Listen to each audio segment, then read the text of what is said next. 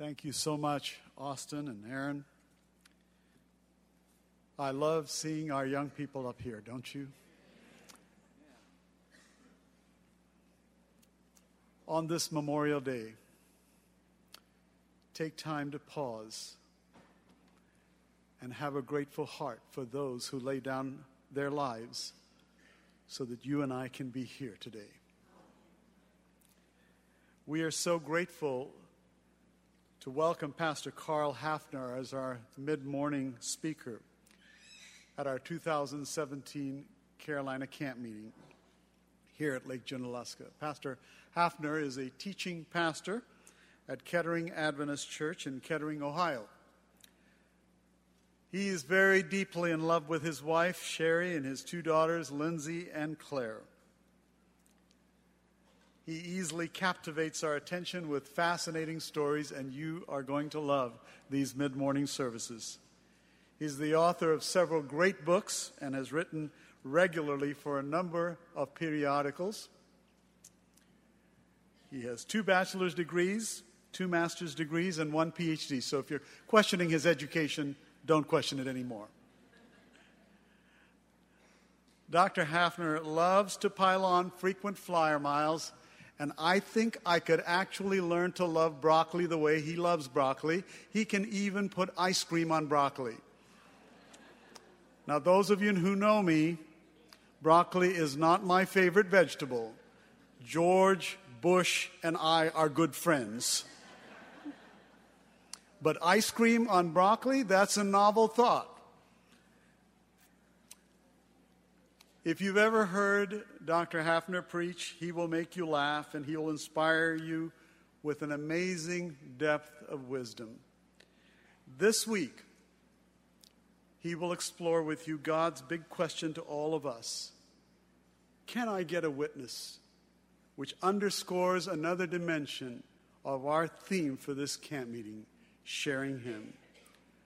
Join me as we uplift Pastor Hafner in prayer as he brings us our morning message entitled, Are We Just Talking to Ourselves?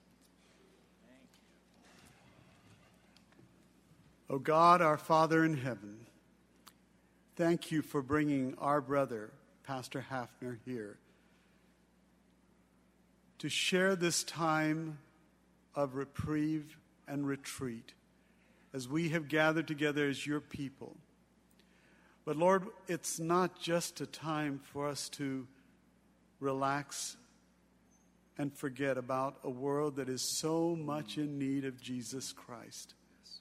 So when we leave this place, Lord, may others see Jesus in us, and may they be drawn to the Savior. And I pray that Jesus will shine through and radiate in every message that Pastor Hafner shares with us each mid-morning service. In Jesus' name I pray. Amen. Thank you. Wow. So good to be here at the greatest camp meeting in the galaxy. And I really mean that, truthfully. So excited to be here. This is actually my third time. Oh, they left me. Okay. It's just us. Good. It's actually my third time at the Carolina Camp Meeting. I love this camp meeting. I still remember the first time I came many years ago, showed up at about 2 o'clock in the morning. Pounding rain, never been here before. It didn't look like places where they normally have camp meeting. And I had no idea where I was going to go. And then I saw this large banner stretched across the street out here that said wills and trusts from the stewardship department. And I knew I was among Adventists. Because you know the Adventist mantra, if there's a will, we want to be in it. And so I knew I was home with my people here. Just have such great memories of this place. It's just an Edenic setting. Looking out over the lake this morning, I thought I was going to be raptured. Such an incredible place, cradled in these mountains. Now, I love the mountains, but you understand, I come from Ohio, where it is so flat, I can watch my dog run away for 6 weeks. So I love the mountains, I love the water, I love the people of this camp meeting. I have found you to be the most gracious, affirming, wonderful people anywhere on the planet. And for today, I want to at least just briefly acknowledge a special group who may be a part of us this morning. Any veterans or active military personnel with us, I just want to pause here and say thank you, thank you, thank you. Especially on this day where we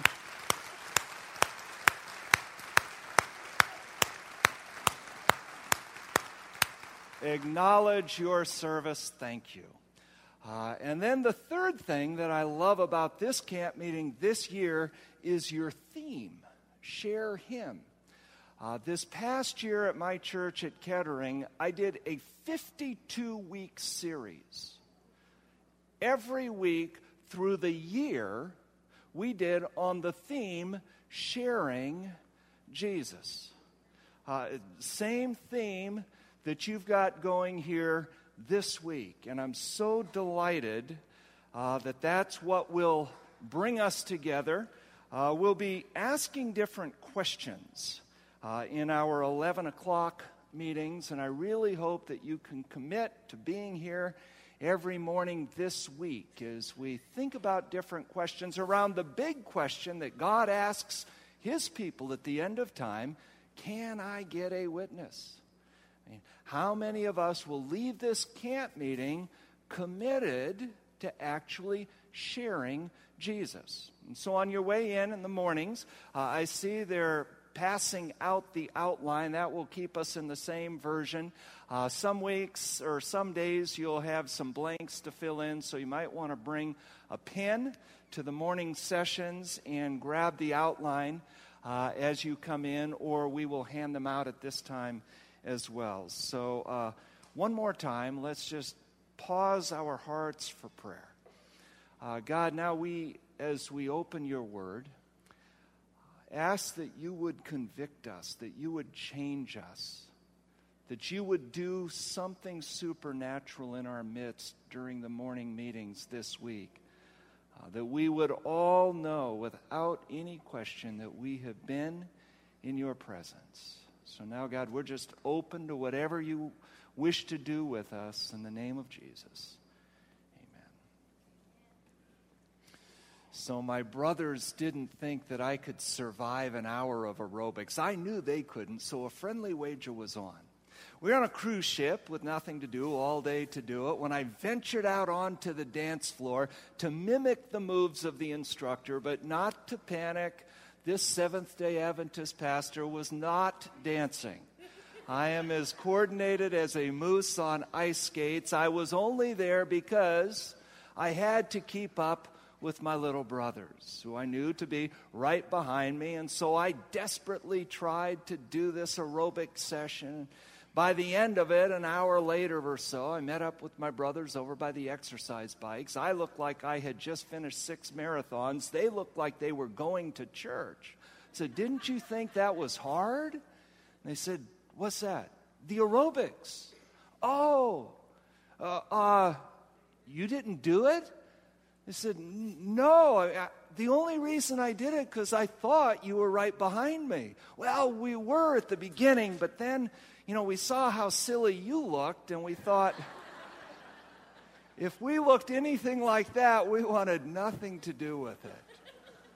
Oh, those buzzards. Here I thought they were right behind me. Come to find out, I'm just exercising by myself. Now, I wonder aloud today if in that story we might not see a parable of our church. Oh, we're exercising hard. I mean, we got activity. We're doing things. We're rushing and racing and all kinds of activities in the church. But have you ever just stopped long enough to wonder, are we just exercising by ourselves? Or are we really impacting the world for Christ? I think back to when I had accepted a call to move from Seattle, Washington, where we were living at the time, to Walla Walla to pastor at the Walla Walla, now University Church. I was enrolled at a university there in Seattle working on my MBA degree when, after class that evening, a young woman came up, introduced herself, and said, "Somebody told me that you are moving to Walla Walla, Washington." I said, "You've heard of it?" And she said, "We used to live there." "Really?" "Well, in a suburb of Walla Walla." I didn't know Walla Walla was a big enough town to have its own little suburb. And she explained, "Yeah, we lived in this little town called College Place," which, of course, where our college is at. "Really?" And so what was that like? "Oh, it's a nice, sleepy little town. We loved living there. We lived on this cul-de-sac, and everybody there, all of our neighbors were, Seventh-day Adventists." "Really?" "Yeah." "Well, what was that like?" "Well, I don't really know much about them. The only thing I know is that they don't do garage sales on Saturday." "Isn't that the strangest thing," she said, "you've ever heard?" "Yeah, that's pretty weird." Then she asked, "So why are you moving there?"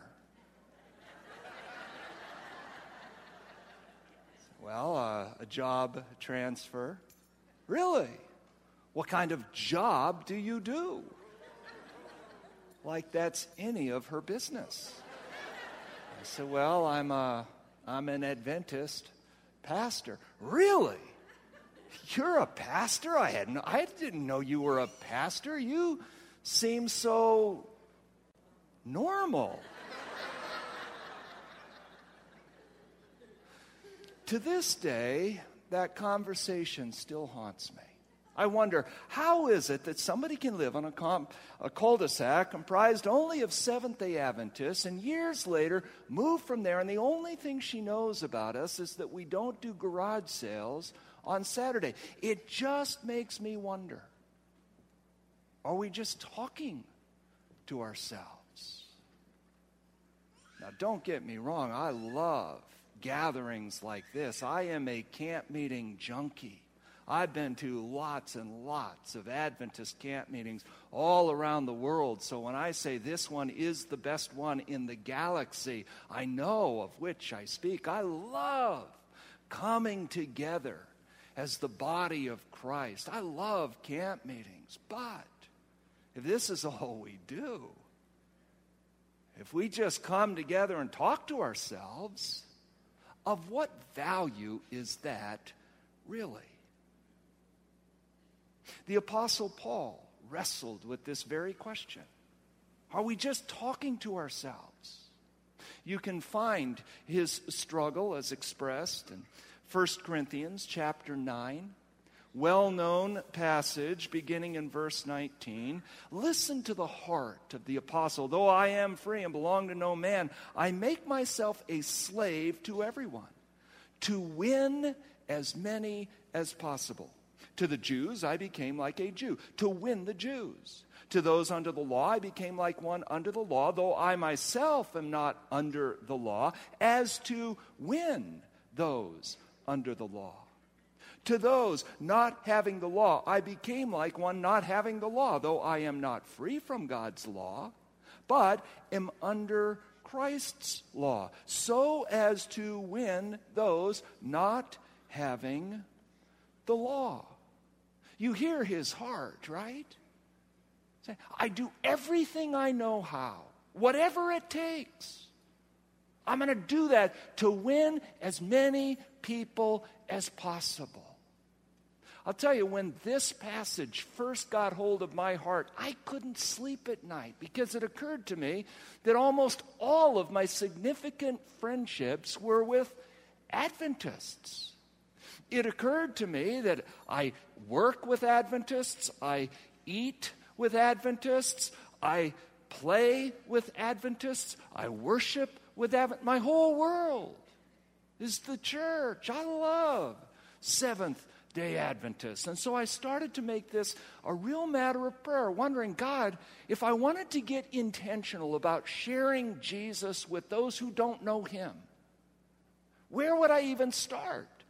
Where do you go to reach lost people? And then I had this epiphany. Oh, I know where all lost people hang out. The bowling alley. So I marched down to the local bowling alley, signed up for what was called the Lousy Bowlers League. And that sounded about my speed. Well, I don't mean this as a judgmental statement, but I can tell you everybody on my bowling team sure seemed like lost people. You know, they drank like lost people, and they smoked like lost people, and they cursed mostly at me like lost people, because I really am a terrible bowler, but I wasn't even there to bowl. I was there to build friendships with people who don't know God. And they would tell these really off-color jokes that were very funny. And, you know, I'd feel really guilty because I knew I shouldn't be laughing at this, but, man, it was just really funny. And then I knew, you can never use these stories in the pulpit because they're inappropriate, and that just seemed like such a waste. But anyway, I'd get home late at night, often 1 o'clock in the morning, reeking of cigarette smoke. And I'd often have this conversation with God when I'd get home and just wonder, what am I doing? I'm not making any impact. I'm not a good bowler. What is the point of all of this? And I can tell you, I have never felt such an overwhelming sense of peace with God as I did in those conversations, because it was as if God was just wrapping his big arms around me saying, Carl, understand this. When you are at that bowling alley, being intentional about building friendships with people who are far from God, it is in those moments that you are most in the center of my will. So you just keep doing that. Think about ways like the Apostle Paul. How can I share him with people who don't know him? How can I win as many as possible to God? Now, I wish that I could end my bowling alley story like evangelists always end their stories. To say, well, I led everybody on my bowling team to Christ, and then I baptized them, and we set up this makeshift baptistry there in the bowling alley, and then I started baptizing all of the other teams, and then we transformed the bowling alley into this big sanctuary, and the last person that I baptized was the manager of the bowling alley, and you know him today as Leslie Louis. Yeah?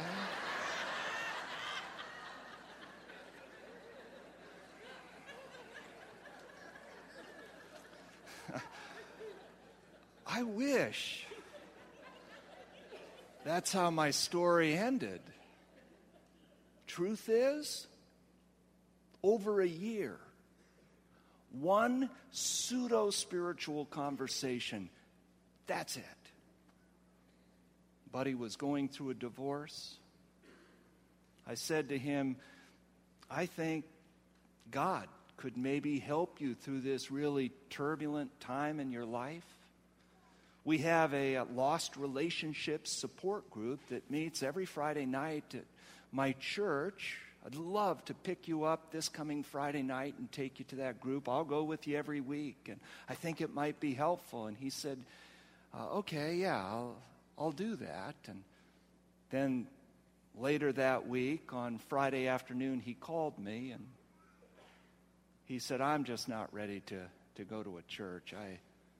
And he flaked, and that was it. A year. Oh, I get it. why after a while it's just so much easier, isn't it? To sit around, to sit back with the unpublished mission statement of the church. Look, let's just talk to ourselves. It's so much easier. But it's not what God has called us to be about. Listen again to the Apostle Paul, this from the Living Bible translation. He says, when with the heathen, I agree with the heathen as much as I can. Except, of course, I must always do what is right as a Christian. And so, by agreeing with the heathens, I can win their confidence and help them too. Everything I can compromise in order to win the heathens to Christ, that's what I'm going to do.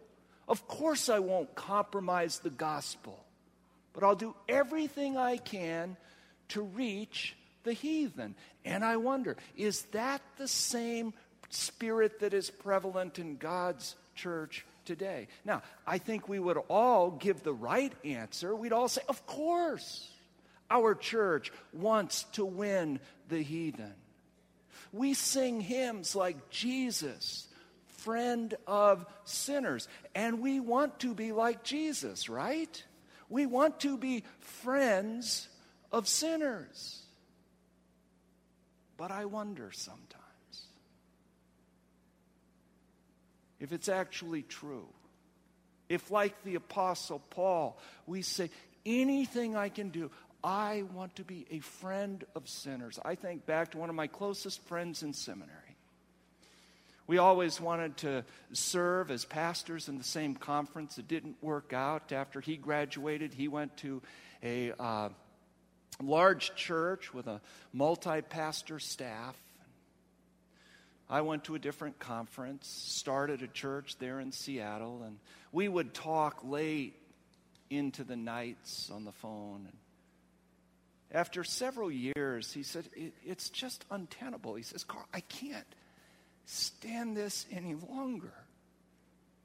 It's just, we're not impacting our neighborhoods. We're not really reaching lost people. And so he started a Saturday evening service that was orchestrated and planned just for people who don't know God. That was their target market, their target audience. And it was growing for over a year to where they were getting a couple hundred people every Saturday night. This is this vibrant worship service at the church, and my friend was really excited about all of this. And then the whole thing just sort of blew up.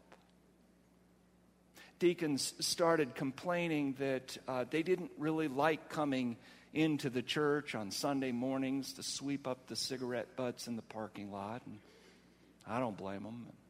Then somebody else complained in this one board meeting that his son was exposed to very foul language in the restroom of their church from one of these seekers, one of these heathens. And of course, you can understand a parent doesn't want your kid learning those words, right? In church of all places. And so it just gets messy. Until the whole thing blew up at one board meeting where they were voting whether or not to shut down the seeker service because, again, it just gets messy. Who needs that? Now, at one point, a woman who had been a member of the church there for many, many years stood up, walked over to my friend, pointed her finger in his nose, and said, maybe you don't understand this, young man, but did you realize our church was established only for the culturally elite?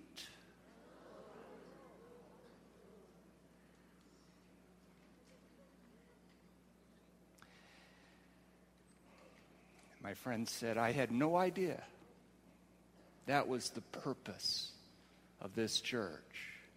He stood up and he said, I can tell you, I'm not giving my one and only life to a mission like that. Left the ministry, left the church. They shut down the seeker service on Saturday night.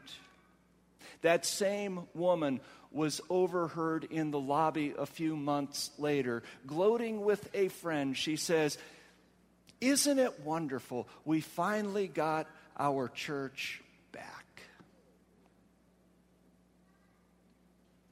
Isn't it wonderful? We don't have those heathens hanging out around here anymore. Isn't it wonderful? The sinners no longer come around.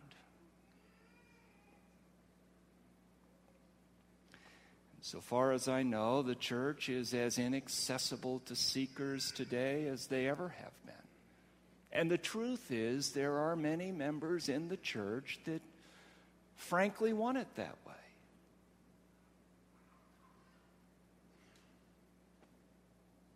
Because it's messy. It's just easier.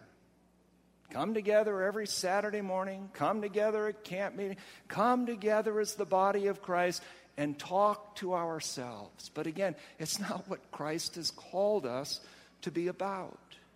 Verse 22, to the weak I became weak, to win the weak. I have become all things to all people, so that by all possible means I might save. And you expect Paul here to say all. I do all things to save all people, so that I can save, that's it, some. I do all this for the sake of the gospel, that I may share in its blessings. And it is a blessing, is it not? As I think about over the last 30 years of being a pastor and being engaged in ministry in a local church, I can tell you, as I think about the greatest blessings of my ministry, without any question, the greatest blessings are always related to stories of people where they found Christ, where God used me in whatever capacity to play a small part in this grand redemptive narrative of reconciling a rebellious human race to the Father. There is no greater blessing. Yes, it's hard. And yes, it gets messy. Paul says, I don't care. By all possible means, this is what I do so that I can save some and I can share in the blessing. And there's no greater blessing, Paul says, than to play a part in someone's salvation for eternity. No greater blessing. You know, Jesus, he felt so impassioned about this theme of our camp meeting this week. One time, he hauled off and told 3 stories. Same storyline, same punchline, back to back to back, rapid fire. He tells 3 stories to illustrate how important this one is, that we share the gospel. He wanted us to know how important lost people are to the Father. You remember the stories, right? There's a shepherd, has 100 sheep, but one of them wanders off. And that sheep matters to the shepherd, so he leaves the 99 at risk in order to find the one sheep that had, because this sheep matters. And then when he finds that sheep, there is great rejoicing. There's a celebration. There's a woman, has 10 coins. She loses one of the coins, but you better believe that coin matters to her. So there's an all-out search. And when she finds the coin, she rejoices. There is a celebration because the coin matters. I've always found the ratios in the 3 stories to be intriguing. 100, 10, and then 2. There's a father who has 2 sons. The younger son wanders off to the big city, squanders his dad's inheritance, but you can know that son mattered to the father, and every day that's all the father can think about. Until when at last the kid comes home, they have a celebration, invite everybody in the village. They kill the fattened calf because the son matters to the father.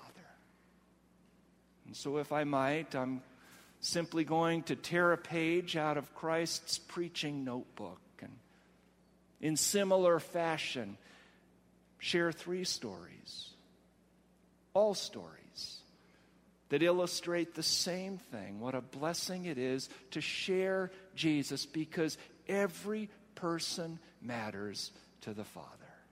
Story number 1. I met Lisa when I was enrolled at my MBA program at a university there in Seattle. Very first class was a course on public speaking.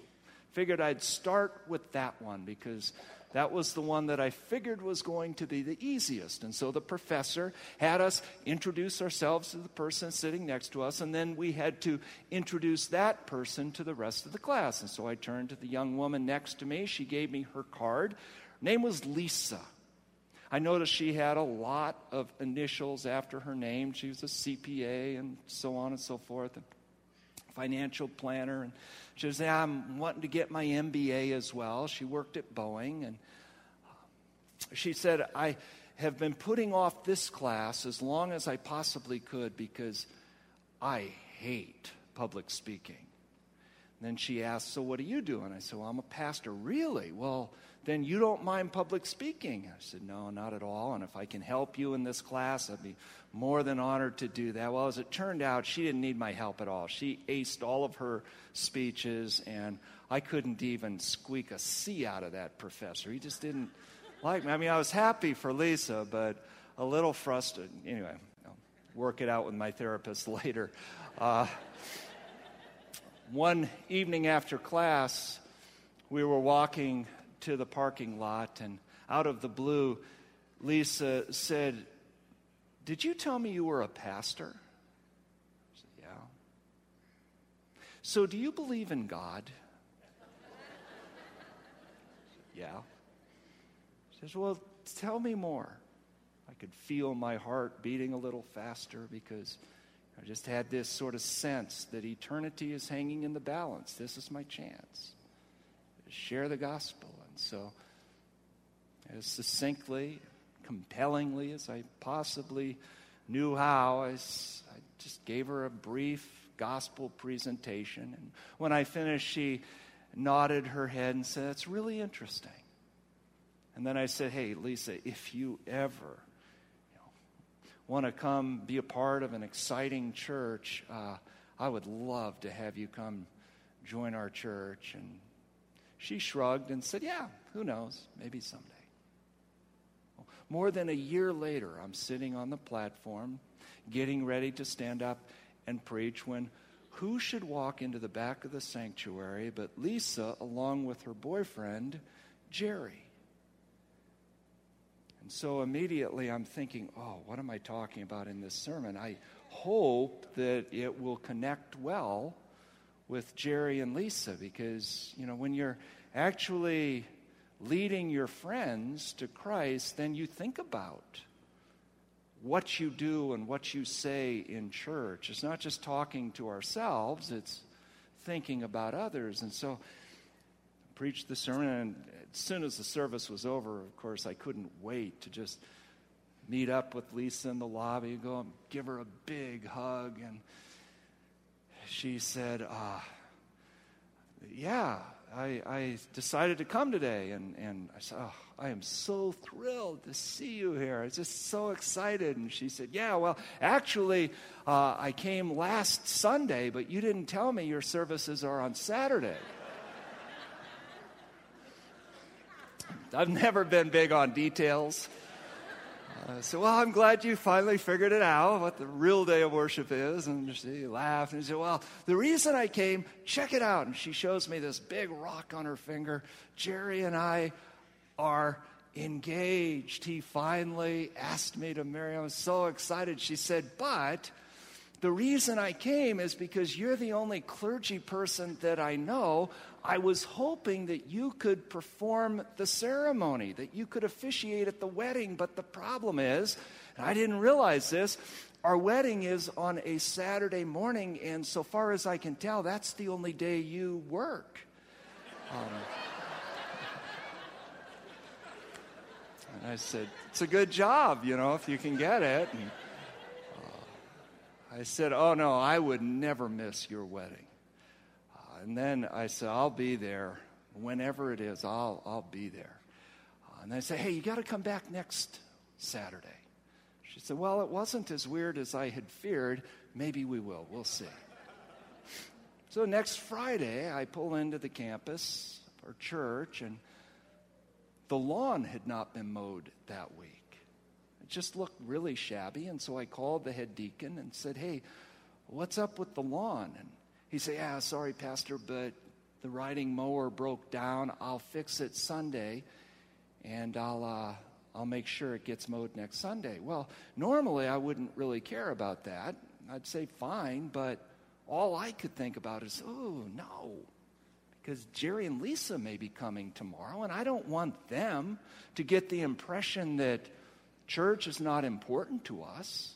I don't want them to think that it doesn't really matter if our grounds don't look nice. I said, that doesn't reflect who we are or what we believe about God. And I just insisted, no. We gotta get the lawn mowed. And he said, but it's 5 acres, and the riding mower isn't working. And I said, I don't care. Get some scissors. I'll help you. We found some push mowers, and we mowed the lawn. And I was so thrilled because, sure enough, the next day, Jerry and Lisa came to church.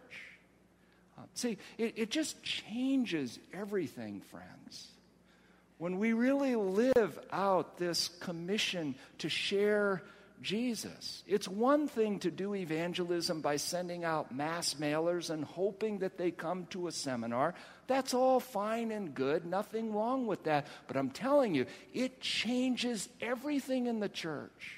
It changes everything in your own spiritual walk.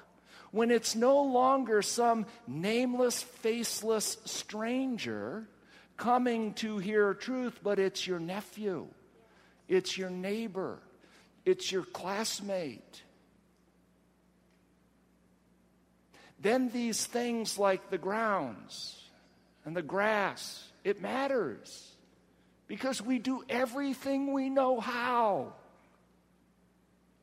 to interest them in a relationship with Jesus. So Jerry and Lisa kept coming week after week until she started to kid me about, I'm more faithful than you are attending Saturday morning. You're always flying to these camp meetings and whatever, and I'm there every week. And we would have them over almost every Saturday night, her and Jerry, and then we got them connected in the church. And for well over a year until we hosted an evangelistic series by Ken Cox and Lonnie Melashenko. And they were broadcasting this via satellite and so on. And Jerry and Lisa were coming every night. One night after the meeting, I asked Lisa, would you like to go up and meet Ken and Lonnie? And she said, I'd love that. And so now I don't know if you know Lonnie Melashenko, but for years, worked for Voice of Prophecy and the TV ministry and so on. And if you know Lonnie, he always, looks perfect. And he's just a good-looking guy and, perfect hair and dresses really snappy. And so we go up, and I didn't know Lonnie very well. But I said, hey, Lonnie, I want you to meet some really good friends of mine. This is Jerry and this is Lisa. And Lisa, the first thing she says to him is, your hair is always so perfect. I just want to mess it up. I'm behind her trying to signal Lonnie, I'm trying to lead her to Christ. Just go with it, go with it. But before I could do anything or Lonnie could react, or Lisa just lunges after his perfect hair and just starts doing this. Which I know you don't really get it with my hairstyle, but trust me. And Lonnie just stood there in shock, and I tell the story with Lonnie's permission. He, for the last many years, has been a member of our church there in Kettering, Ohio. And so when I told this story in our church there, I could see several people around him going after the hair. So, well, it was during that series of meetings that I went to visit Jerry and Lisa in their home, and I asked them, so have you ever thought about getting baptized? And they said together in perfect stereo, we thought you'd never ask. And I said, well, I'm asking. I said, we would be so honored. We've been talking about it, and we know this is the right thing to do. And so, the next Saturday morning, again, when I think about the pinnacles of my career as a pastor, standing in the baptistry with Jerry and Lisa right up there at the top, to lower them into the water, new life in Christ. It was many, many years ago now, but through the years, Lisa has faithfully stayed in touch.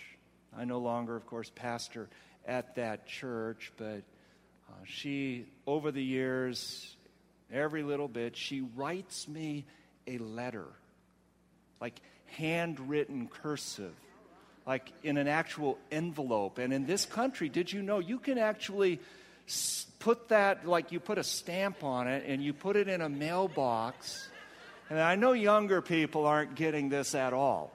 And like if Lisa's laughing out loud, she actually writes it out. I am laughing out loud. She doesn't put LOL. She doesn't send Facebook or email. She resisted all technology for years. Now I'm sad to say, quite recently, she has gotten a Facebook page, but she just feels strongly that there's still something to be said for a handwritten letter in an envelope. And so, I have hundreds of letters from Lisa. And every single one of them, she says, thank you for leading us to this church. And she has been very, very active in her local church all through these years. And then, here not long ago, she was on an assignment. They still live in Seattle, and she still works for Boeing, but she was on an assignment in Washington, D.C., and it happened that I was doing a devotional for the union office there, and it was a Christmas party, and I called Lisa because I knew she was there for a few weeks and said, hey, why don't you and Jerry come and join me at this banquet, this Christmas party? And I told her story. And when I finished, she raised her hand and said, would you mind if I sort of shared my half of that story? And I didn't know she was going to do that. And keep in mind, this is the girl, your hair is too perfect, oh boy. So I'm just really nervous as she's walking up to the microphone saying, yeah, I'd like to, tell my story. And I'm like, oh boy. And I'm telling you, friends, I just wept as she says, she just, how much she loves the Seventh-day Adventist Church and how Jesus has so radically changed her life and Jerry's life from back when they were living together and she didn't know what she wanted to do with her life and all of this mess, and just Jesus has made all the difference. I do all of this so that I can partake in the blessing There's just no greater blessing than to see one Jerry, one Lisa, to be a part of their story of coming to Jesus. Story number 2, one of my favorite stories to tell, that of Bob and Karen, lived down in Southern California. Bob didn't have a job. Karen worked very part-time in the back of this sweatshop, sewing leather jackets for motorcyclist enthusiasts and so on. And as they tell their story, one day Bob comes into the back of this sweaty, hot, stuffy shop. He takes one look at Karen, and he says to her, first thing, before he even introduces himself, he says, "I find myself to be irresistibly attracted to you." Kind of the not-so-subtle approach. And Karen looked at him and said, "Well, hello, and my name's Karen, and I find myself to be eerily attracted to you as well." And he said, "Well, it's just crazy, isn't it? It clearly, we're attracted to each other. What do you say we start living together and see where this goes?" And she says, "All right, fine." And actually, things were going along quite well for a few weeks until one early morning, as they're lying in bed, Karen says out of the blue, "You know, Bob, I think we ought to go to church." And Bob says, we're not really church people." And she said, "I know, but I think we should go to..." And so they start arguing back and forth until finally Bob strikes a deal. "Fine, I'll go to church with you this weekend if you'll let me get a little more sleep." And she said, "Deal." And so she hurriedly goes to the Yellow Pages and starts flipping through to see what the options are. And she notices this one church listed there as a peculiar name, Seventh-day Adventist.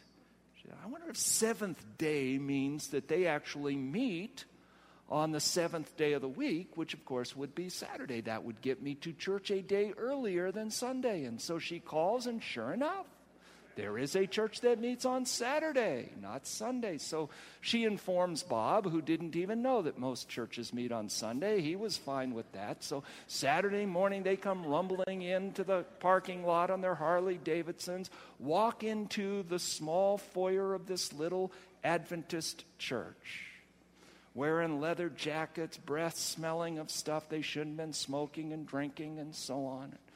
There's this little lady who has been a member of this particular church for over 40 years.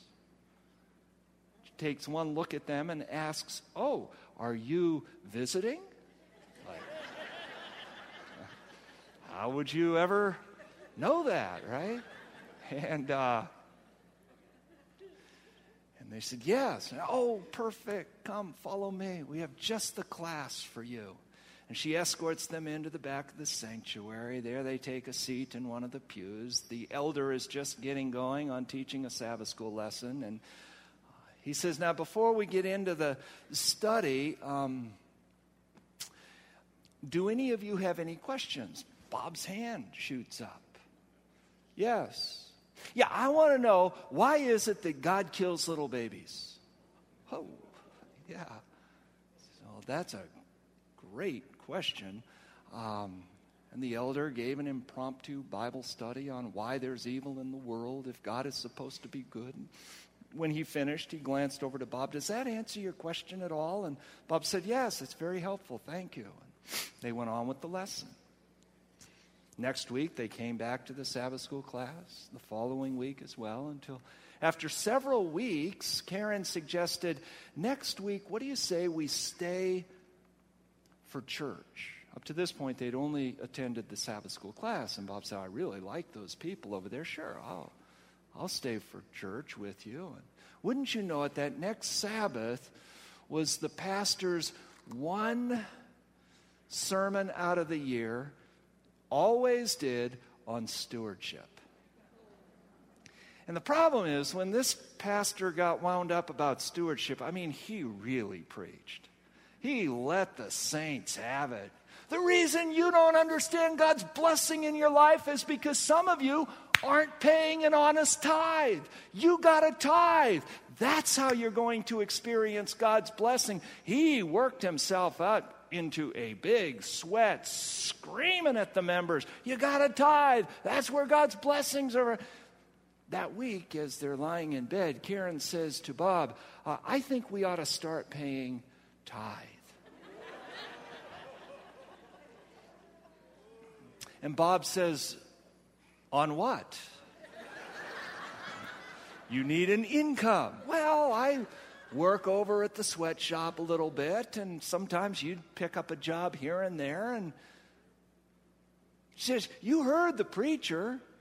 The reason we don't really know God's blessing is because we're not paying an honest tithe." And finally, Bob said, "Well, I can't tell you what to do with your money. If you want to pay tithe on it, then I guess you can try it." "Well, that's the only way we're going to know God's blessing." All right. So the next week, as they tell their story, when it came time for the offering, Bob took the tithe envelope where Karen had put her money. When the offering plate came by the pew, he stands up in the middle of the 11 o'clock divine hour. He takes this tithe envelope and shakes it at God and says, "Okay, God, now do your stuff." Whew. Passes it on.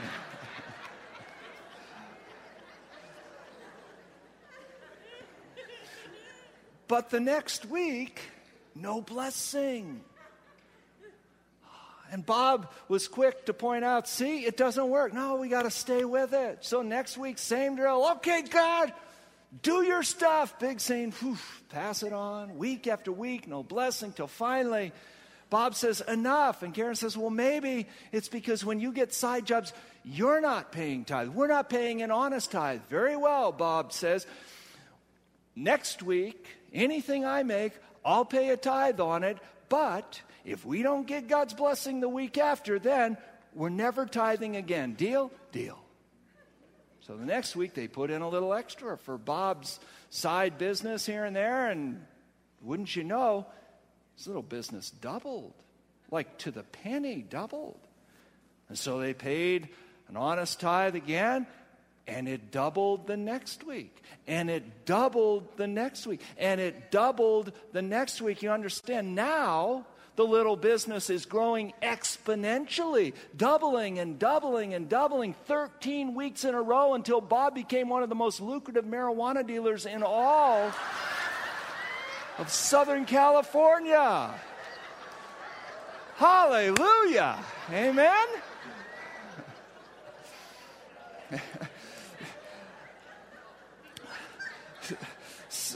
So the next week after church, they say to the pastor, "Look, we got to make an appointment. We got to come in and talk to you." So they set up a time and a place, and they met with the pastor, and they shared their story. Said, "Pastor, we started really taking literally that sermon you preached on tithing, and we have seen God's amazing blessing just poured out on my business." And the pastor, of course, wanted to know, "Oh, well, praise God. What kind of business are you in?" He says, "Well, it's an agrarian kind of pursuit." And he said, "Oh, really? Like what?" He said, "Well, I grow and I sell pot." "Oh," the pastor says, "I guess we do have a little bit of a problem here." I said, "Well, we know. We need to get out of all of that, and we want you to officiate at our wedding. We want to get married. We want to start over. And so we really need to move because we have too many associations around here and friends that just aren't good for us.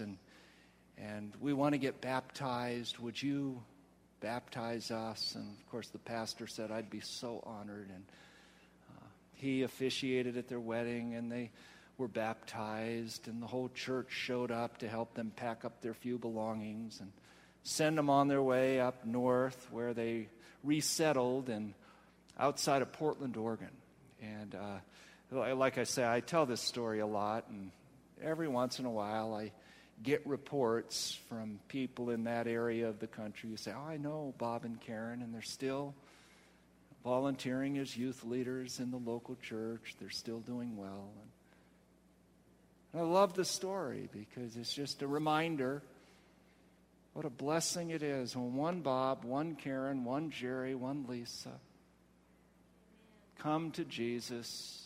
All of heaven erupts in a big party because every Jerry, every Bob, every Karen, every Lisa matters to God. Story number 3. I think of this story because it really happened in this conference. I put myself through school selling books and Bibles as a literature evangelist. And at the end of the summer, we would meet at a summer camp in one of our unions to just have a week of rest and relaxation, recreation, so on. And so this particular summer, we were at Nasoka Pines, which is the summer camp for this conference. After playing basketball late into the night, someone suggested, hey, let's go cool off and go jump in the lake. And so we did, and we're swimming around down there when someone called out, has anybody seen Dave? Where's Dave? Dave was here a while ago. We started looking, and he wasn't there on the shore. And then we started looking all through camp. By now, feeling a little bit of panic. Where's Dave? And then someone suggested back at the waterfront, look, let's form a human chain. And let's dredge the bottom of the lake together. And so we did that. We locked elbows. And we'd come up for air, and then we'd go down, and we'd step a few steps forward, and then we'd come up for air, and we'd go down until finally someone toward the end of the line shouted, I felt something. And sure enough, they dove down, and they dredged his body up onto the shore. I started to give him mouth-to-mouth resuscitation. My friend Mike started to do CPR. They called for an ambulance, but as you may know, it's a bit of a drive to get in there, and so it was, as I recall, about a half an hour before the paramedics arrived, and they took him away, still working on him. We couldn't get a heartbeat. And there we were on the beach at Nasoka Pines, begging God, please, please. Sometime later, they called the camp with the tragic news that he was pronounced dead on arrival. That was a long time ago, but I can still remember lying on the top bunk in that cabin at the camp, staring at the ceiling, wondering, what if? What if we had called the paramedics sooner? What if we had noticed sooner? What if we had just never gone down there swimming in the first place? What if? Really heavy questions for a college kid to try to grapple with. And through the years, I've referenced that story as an appeal to the saints to say, friends, we got to lock arms. And we got to be focused on one thing, seeking to save the lost. The one agenda item of our Master. The most important thing. Well, I shared this story a few years ago at the Montana camp meeting. After I finished, there were a number of people sort of waiting to talk to me. And I noticed this one couple in the shadow, waiting patiently until finally everybody had left, and I was there alone with them, and they introduced themselves as Dave's parents. And I had never met them before. And they filled me in on what happened, and it was reassuring to find out all these years later that it wasn't something that was related to the swimming, or it was just a heart defect that they said even if he had been sleeping, it would have happened. And so that was somewhat comforting to hear. But then they said to me, would you, do us a favor? I mean, we would feel so honored if you would just tell Dave's story every opportunity you get and challenge the Church of Jesus Christ to stay focused on seeking out, being intentional, seeking to save those who really are drowning in a world of sin. And I said I would be so honored to keep Dave's memory alive. And I'll tell the story as often as I possibly can, and I have. Because, friends, what we're thinking about together at this camp meeting this summer, it really, really matters. That's why I did a whole year on this very series, Share Him. So many things that we get caught up in just don't matter that much. I remember one business meeting, hundreds of church members came, and we argued for hours about what color to paint the walls in the renovation project, and it was time well spent. And I say that sincerely. I think decor in a church is very important, and they're healthy conversations. I don't begrudge any of those conversations because I think that stuff matters, but it doesn't matter as much as this one. Over the years, I've had many, many animated conversations with church members about